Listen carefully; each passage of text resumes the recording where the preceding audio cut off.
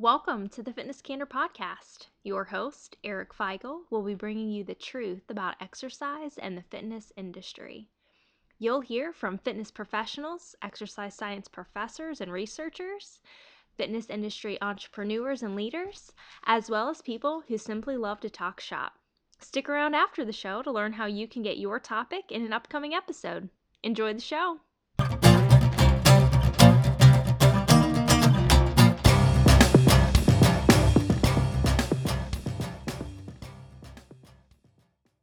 Hey everybody, welcome back to Fitness Candor Podcast. I am joined today once again by my cohort and sidekick, Bill Pache.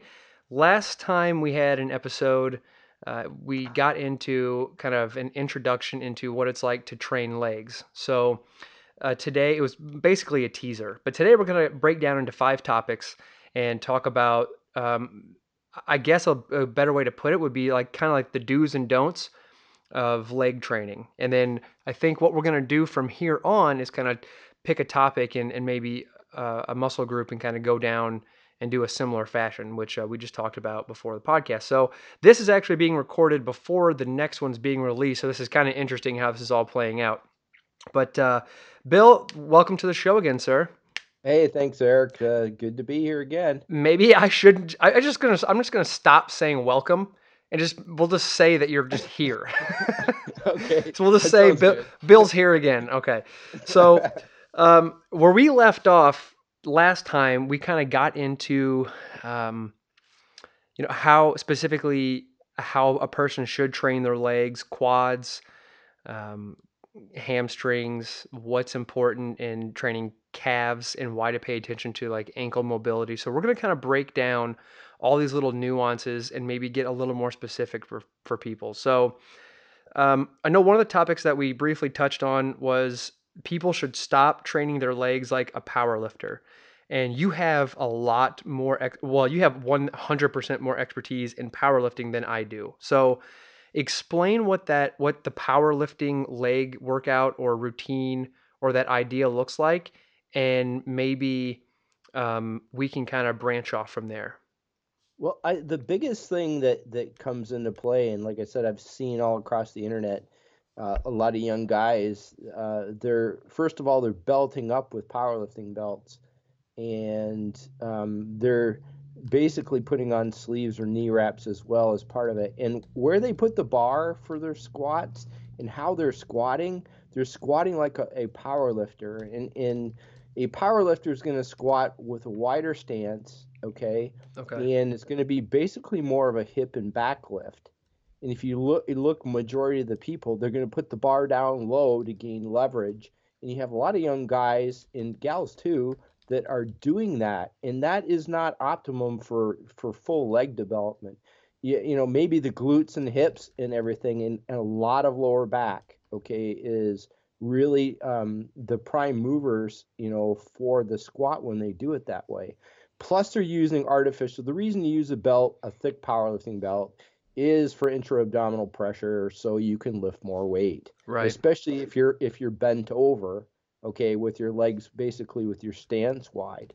And then couple that, you throw lower reps into it, and gravity comes into play as well, which means they are going into the bottom of the squat, and the descent is at too high of a rate, and basically they're not getting any tension anywhere when they're doing the movement, or very little on the way down as well.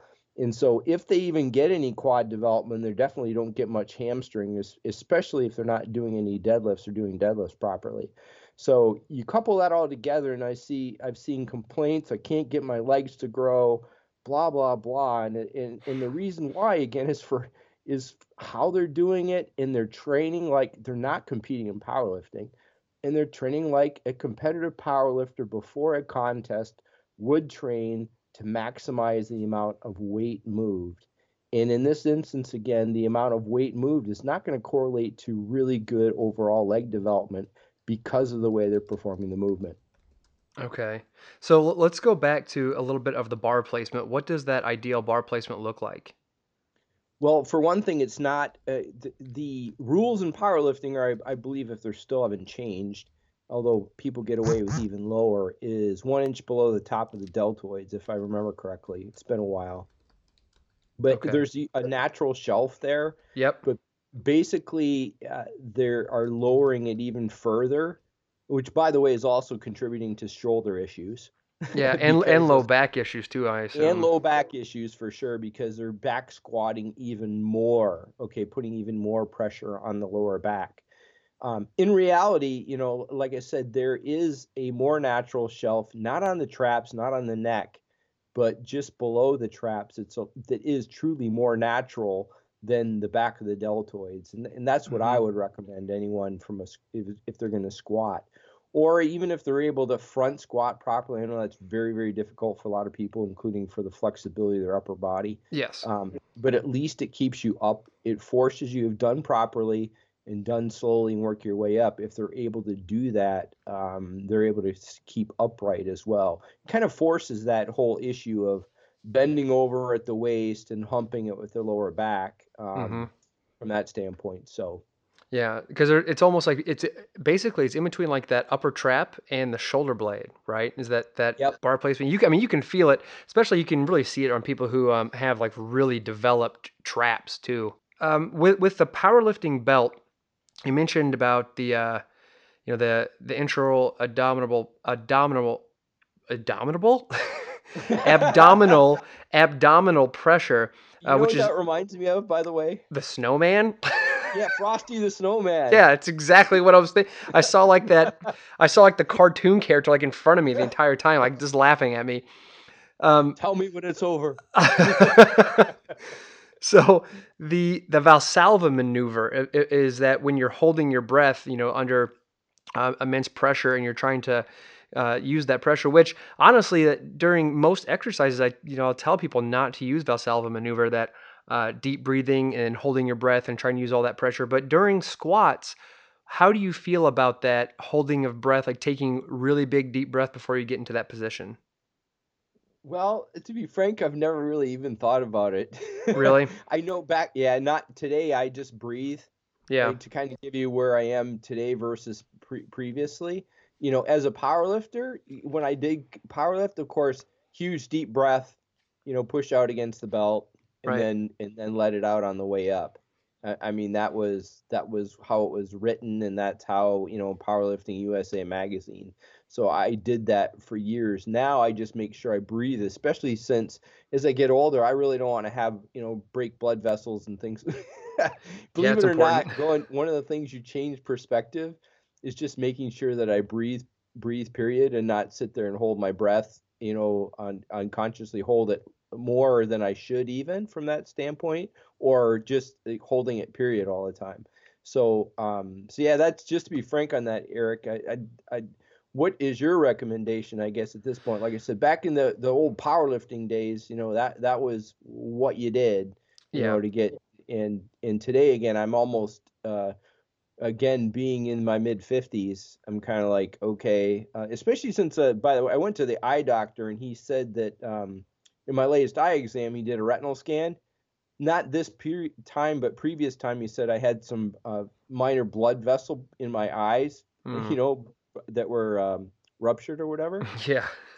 So I become a little bit paranoid about that, and just making sure that I breathe. So what do you think? Well, here's my deal. So, going from like a textbook, it's stressed that the Valsalva maneuver is not something you want to do. Even though there's research and there's studies that suggest, especially during lifts like the squat, that it can actually help you brace your core. And I'm talking about core in terms of like your low back, your abdominals, um, and and even into your rib cage. So if a person can get low enough to actually be effective in developing and targeting your quads, then I don't think there's any problem with holding your breath. Now I'm not talking about using a belt. Like I'm taking the belt out of the whole thing. I Okay. don't Yeah. I don't I like don't. that. I mean, for the people that I work with and for myself, obviously I don't lift that much weight to need a belt. I don't train that way. I don't train my clients that way. But I don't have a problem with people holding their breath under in certain circumstances, unless it becomes and actually this is a good segue, because we're going to go into high repetition leg training. But, it's a matter of, can you keep that up? Because once you come up, you're going to be a little out of breath, and you're going to have to pause at the top for a few seconds and catch your breath and take another big deep breath and then go back down and work your way back up. So if you can maintain a good threshold in breathing, and you can get enough depth out of the squat, and you can get enough abdominal pressure built up to maybe get a little assistance and pressure, then I don't think anything's wrong with that, as long as you can maintain those three. Okay. Yeah, So I was. In fact, you just kind of were talking, leading into the second one. I think that's why I'm a little paranoid, because I typically I'm doing higher repetitions and making sure that I'm not using huge weights or anything. I'm not powerlifting. I don't use a belt. And again, I agree right. with you. Unless in fact, even for competitive powerlifters, I don't think they should use a belt until prior to the if they're in a meet. Right. And it's legal, because it is, everybody's going to be using a belt, and it is allows you to lift more weight. But also, when they train without it, they better give enough time to adapt to the belt, because there is a difference. Oh, sure. In how you perform the lifts, and it's not a direct. In fact, I really recommend that anyway for powerlifting, because your core will get stronger, but you need to give it enough time to adjust before the contest, before you put the belt on, in my opinion. Yep, absolutely. So let's get right into the low rep range for legs. We briefly touched on it before, about the muscle fibers that make up the leg and what the legs actually do. So what are your suggestions in terms of rep range, knowing that weight does not necessarily correlate to overall development? Well, for me, I believe now, if you're looking for maximum overall development, period, 20 is on the low end, Right. And go as high as even 40 to 50. And it sounds, if I was to state that to most people, they'd think I was ludicrous. In probably a good part of people would think I was ludicrous for recommending that. But even just from a conditioning standpoint, which is, if you're doing it right, you're going to also get some great conditioning that goes into play as well. And I believe there's such a culture, again, that's built up against what the norm is, that's why people, again, I mentioned this the last time, upper bodies are a dime a dozen across social media. And if you look at overall well-developed legs, where you go, wow, that person's legs, are really developed. And I said, even to the point where bodybuilding has evolved to the physique where they're wearing board shorts and covering up their legs. It just, again, lends that no one has gotten, or very few people have gotten over this whole, I guess, history and barrier to going into the higher rep range and getting, better results, as a population. Yeah. So I think when you're talking about that, because the leg muscles are such a large muscle group, the largest muscle groups that we have. So to really tax those large muscle groups that help us just walk around and stand and move all day long, is a very endurance related activity that your legs take on. Hitting that higher rep range, again, like, let's keep the weight out of it. If you can focus on using extreme strict form and really pushing through hard repetitions, when it really starts to burn and hurt and you're like, all right, that's enough, taking those deep breaths, staying mentally focused, and getting a few more reps, and trying to push beyond that 20 rep range, I think a lot of people would see much more leg development.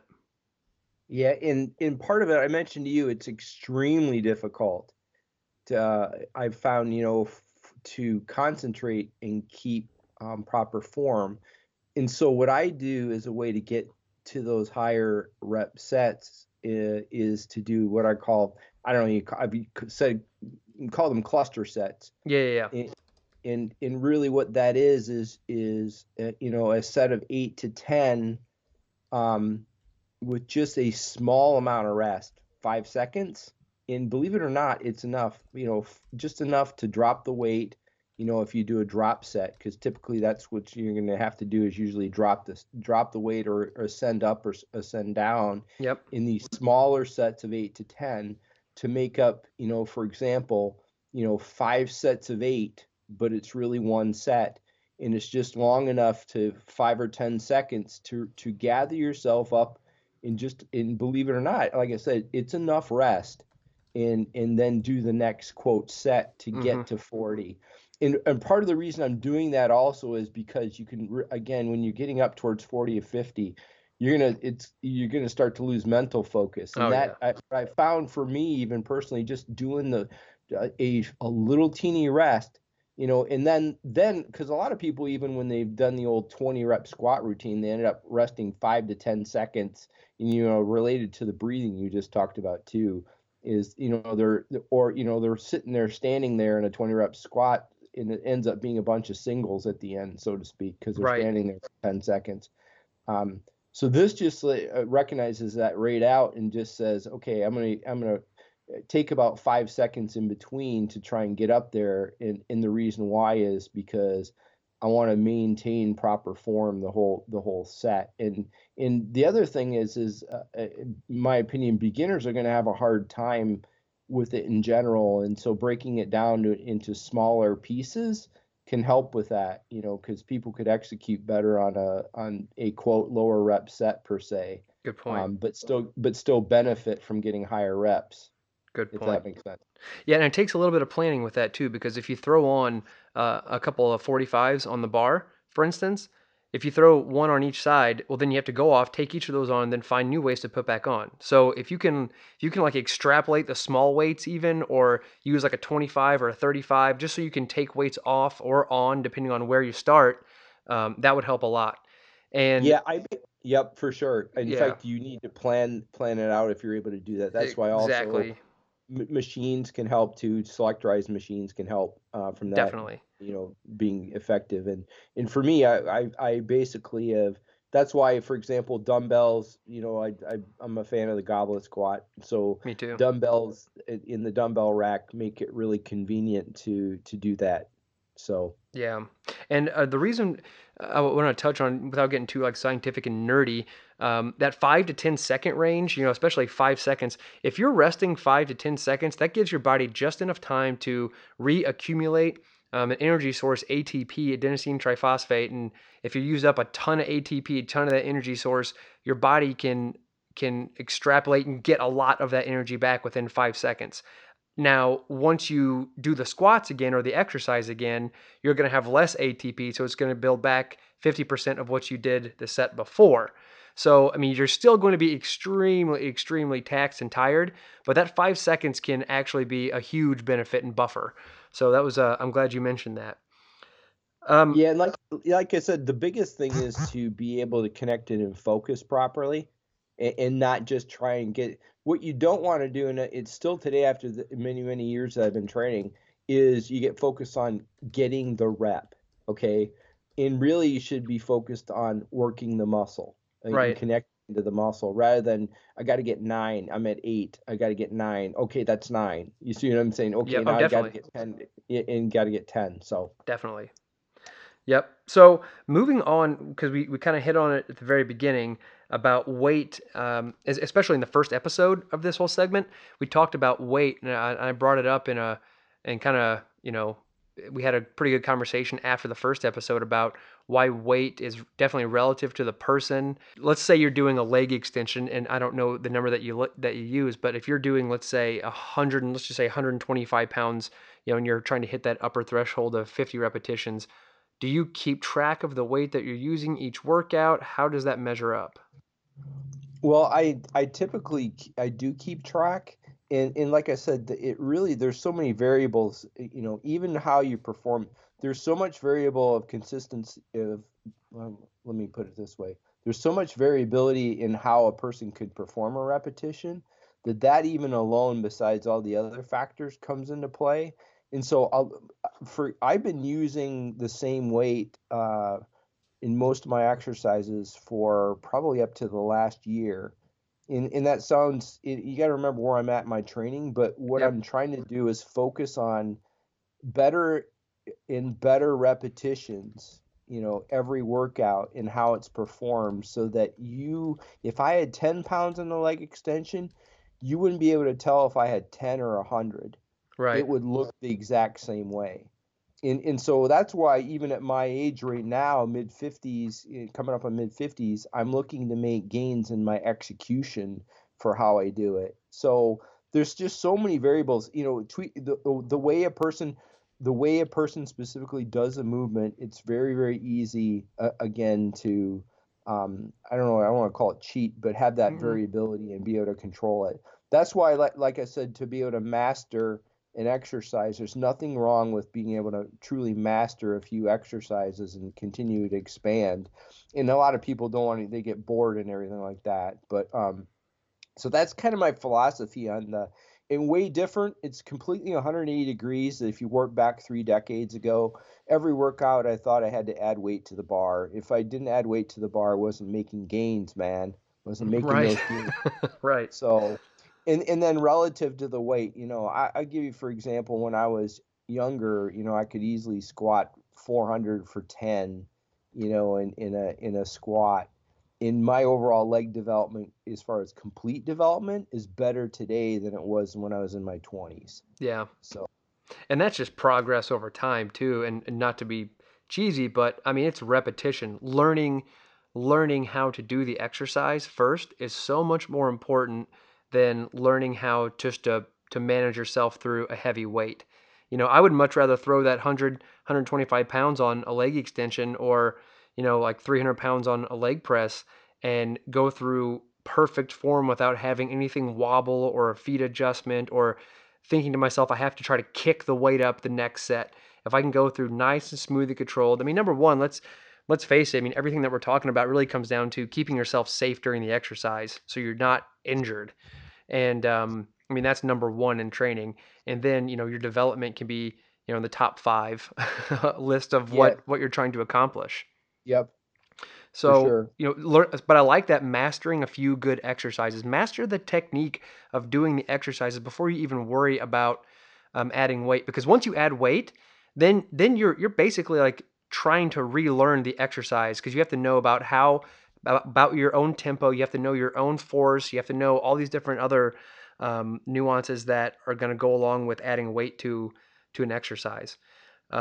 Yeah. So you look at the analogy of, for some reason, lifting weights is like, oh yeah, it's simple, but if you look at all the movements and everything compared to other sports, they're putting in hours and hours of work to perfect technique and everything. And it's thought of like in general that, oh yeah, I can just, yeah, I'm an expert. I've been lifting for a year. And so I know, I know how to do all the movements perfectly, correctly. And that's just not the case. And even today, like I said, after a lot of years, lifting, I don't feel I'm there yet. I'm just finally starting to round the corner, and whether you can call it the 10,000 hour rule or whatever, I don't know if you've Yeah. read that, but Yep. anyway. No, you're absolutely right. The amount of work that, if you cycle back to when we were talking about power lifters, the amount of work that they just do on a single lift is, it's incredible, rather than, in another sport where they're practicing so many different parts of their sport. They're not just sitting there Yep. practicing how to basketball, how to dribble a ball, right? I mean, they're practicing basically how to score that bucket, and there's so many different ways to do that. But when you're focusing on a lift, you really are becoming a master of that one movement during that one time. And that's really impressive. That's really, if you really think about that, because the mental focus it takes to stick with something like that, because there's really, I mean, once you're doing a deadlift or a squat or a bench press or shoulder press or whatever it is, you're all in to that one exercise. That's really impressive. Yep, for sure. Yeah. So let's, working our way kind of down the body a little bit. We touched briefly in the first episode about the lower leg, and I'm talking about the calves and the feet with ankle mobility.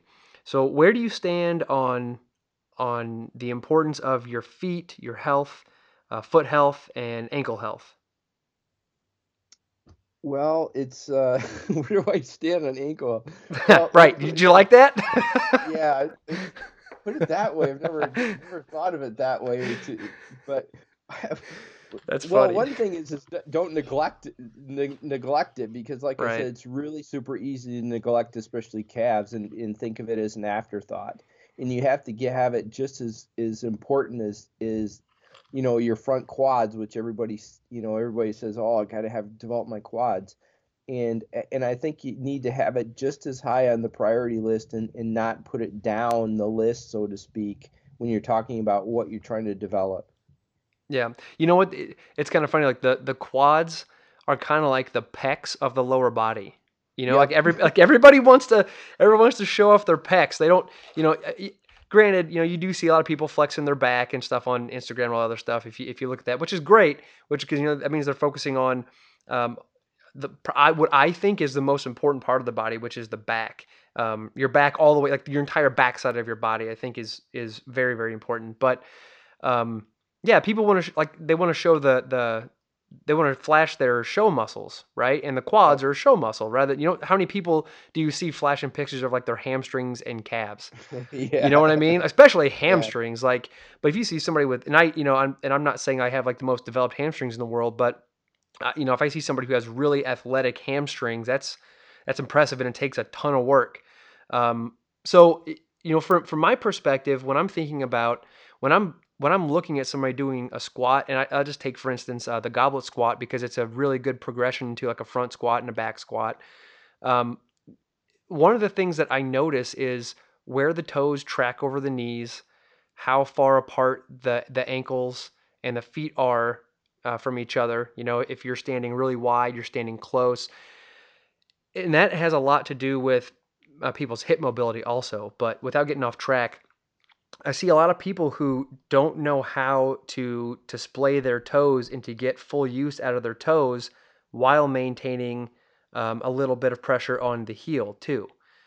Because then you're worried about leaning forward, which will collapse your upper back, which will lead into all sorts of other issues and injuries. But focusing on ankle mobility, if you do a quick search, maybe like especially for what are those guys' names? The prehab guys have a lot of really good ankle mobility exercise options, and just getting familiar with how your ankles track and how deep you can go before you feel like your knees are starting to collapse in, going vagus and valgus in and out, and where you stand as far as this is really funny to say that kind of stuff, but where you stand in terms of back on your heels. Are you dead center under your hips, or do you lean forward more? And how you can kind of get comfortable adjusting a little bit, because you do want the right amount of pressure on your toes and your heels. You don't want to be leaning too far forward and not too far back. No, that makes Thoughts? complete sense. Questions? Concerns? Um, Nope. I Sounds just good to me. Yeah, right. I see that a lot when I just have people just do especially their very first appointment, first 5 appointments. Typically, I'll really monitor that squat, because you're incorporating such a large muscle group and a lot of muscle mass. I'll just say, do a bodyweight squat for me. Let's see what we look like, and without giving any instruction at all. I'll just kind of drop into a squat myself and come back up, and I'll watch people do it, and immediately I see their knees go in, their ankles kind of they flex. I mean, I've seen people push their ankles out, their feet collapse in, so you get a lot of pronation, supination in the ankle, and the foot rotates in many different directions. But and then we can work on some ankle stability and mobility and things like that. So basically, without getting into driving down into what a ankle program should look like, just just be aware of your ankles when you're squatting. If you're not getting really deep into your squat, what you should focus on, take a look at your ankles and see if you're just try to notice if you're leaning too far forward, or if you're sitting way too far back on your heels, like you feel like you're going to fall backwards, because you don't want that either. Um, anyway, so going along with other parts of your legs that people don't think about are your hips, right? So again, I mentioned the adduction machine in our last episode, the machine that most guys don't want to tackle. But what is your take on how important the hips are? Well, again, uh, I don't think I've ever seen anybody. Let me put it this way: the majority of people don't include it in their program or even talk about it. So Super, super important. and so if you warp back again in time a while ago, it wouldn't have been even a thought or a neuron in my brain. But again, we're talking about, especially for an athlete, I think it's imperative that they get balanced and they work all the muscle groups appropriately. Because misbalance, in my own personal opinion, when you start getting imbalances, more than calling it misbalances, but imbalances is when you can start to have issues. So it's right up there again with important, just like the calves. It shouldn't be down the list or not even on. At least calves were on the list. You know what I mean? Right. Yeah. Yeah. Calves people, you talk to people and you say work hips, they go, what? What are you talking about? Hips? Okay. And so I don't know. What do you think as far as the whole perception of people when you're talking about lists of, Mm. again, calves are actually on the list of muscle groups for majority of people, but what do you think? I think hips are one of the overlooked things because they're being used in exercises like a leg press, a deadlift, a squats and things like that, and a lunge even.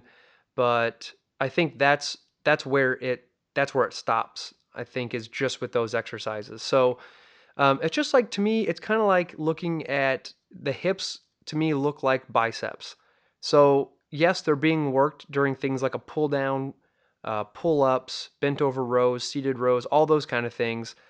But they they when I say this loosely, they need to be targeted because the hips are so crucial to how your lower back can handle weight, how the rest of your legs can handle weight, how much pressure can your glutes hold. Whereas, like, the biceps, it doesn't take nearly as much to develop them, but they might not get overlooked as much as hips do.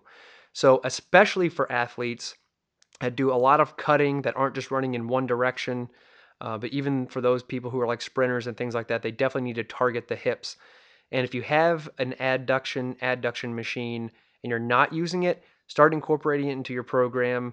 Aim for those heavyweight high reps. Stay in good form, and don't be afraid of that machine. Now, if you don't have that machine, there are definitely some manual exercises you can get into, or you can, and this might not be everybody's favorite, but you can also use those ankle bands that go around your ankles or your knees to target the abductors, which are the muscles on the outside. And your adductors won't get hit, but to really target that area, you're going to need something to isolate it. And there's really nothing better than an ad machine. So I think that it definitely needs to be focused on. More men, especially, need to use it, and yeah, that's how I think about it. I think it's actually getting a little bit more visibility I hope because some so. of the bodybuilders, but more infamous bodybuilders and people in some of the, whether it's YouTube or whatever, are a few of them I've seen actually use it, and I of course shocked when I do see it. Yeah. But yeah. So because you and I definitely discussed calf training.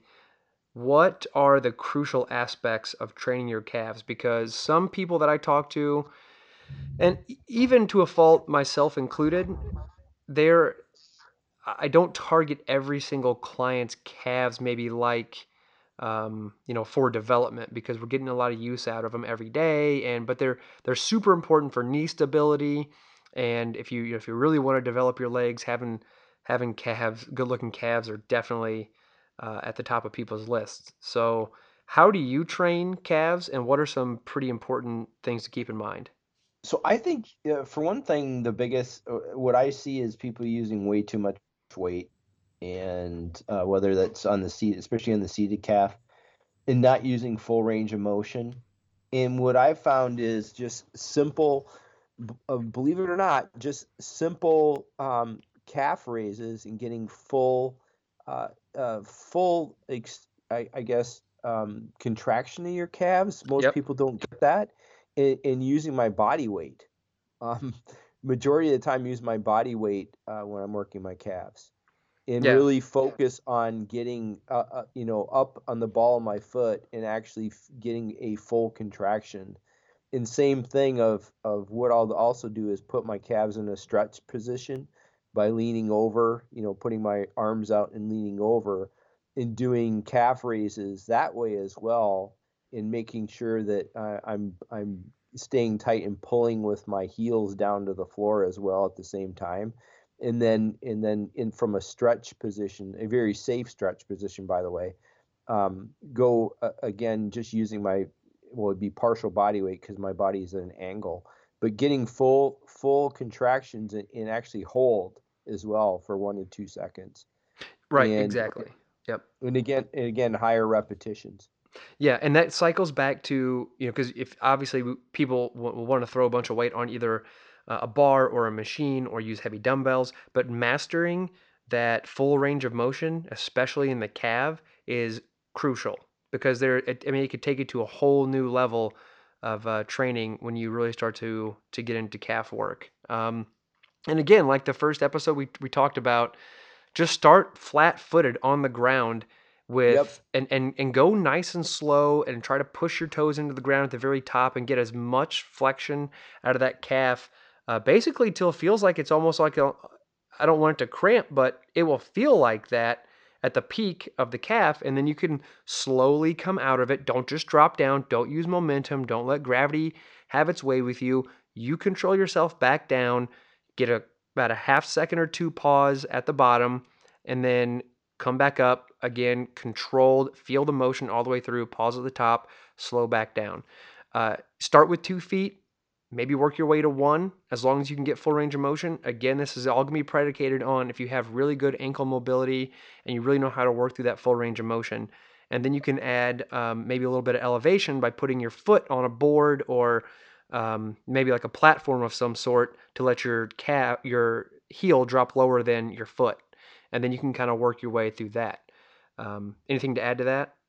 Yeah, and also, you could use a dumbbell on the opposite hand, Yes. or holding a dumbbell, period. I Right. do that as well. Yep.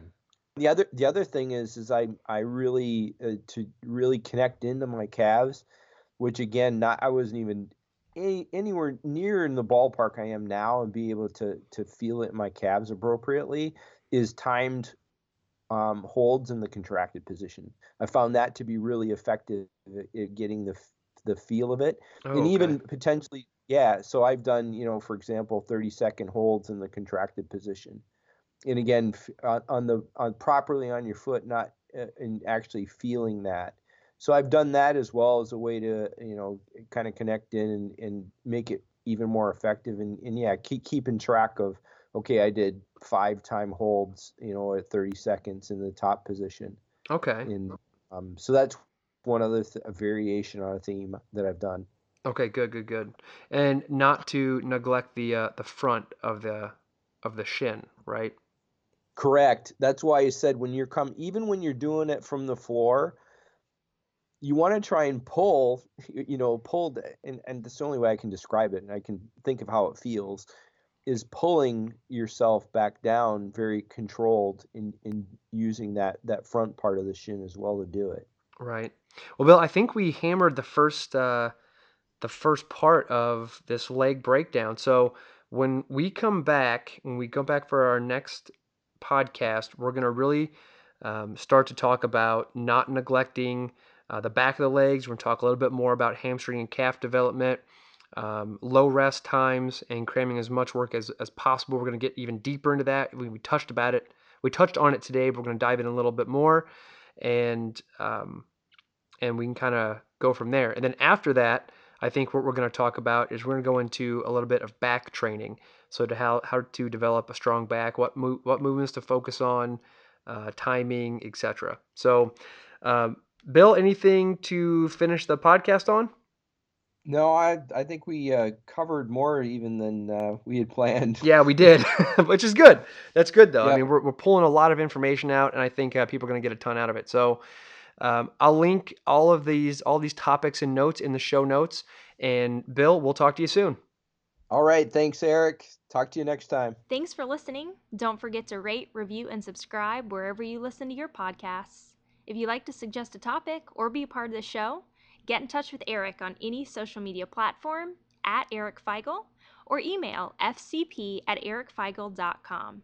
Make sure to check back every Tuesday and Thursday for more Fitness Candor.